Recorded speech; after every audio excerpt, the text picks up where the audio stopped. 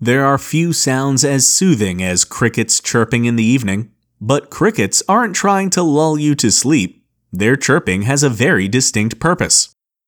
See, it's only the males who are chirping at night, and they're making so much noise for two reasons. To attract mates, using a special call to let the ladies know it's available, and to ward off rival males with a special antagonistic chirp.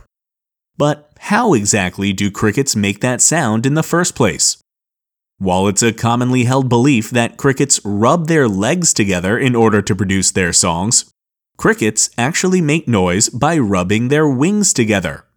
The bottom of cricket wings have ridges like the teeth of a comb called a file, and by crossing one wing over another, the cricket can use the tough edge of its upper wing to rub along the file of its lower wing, creating noise, just like you would if you ran your finger along the teeth of a comb.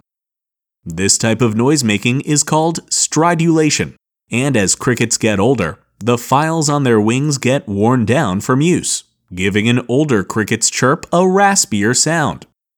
So the next time you're sitting around listening to the crickets sing, keep in mind that it's their wings doing all the work.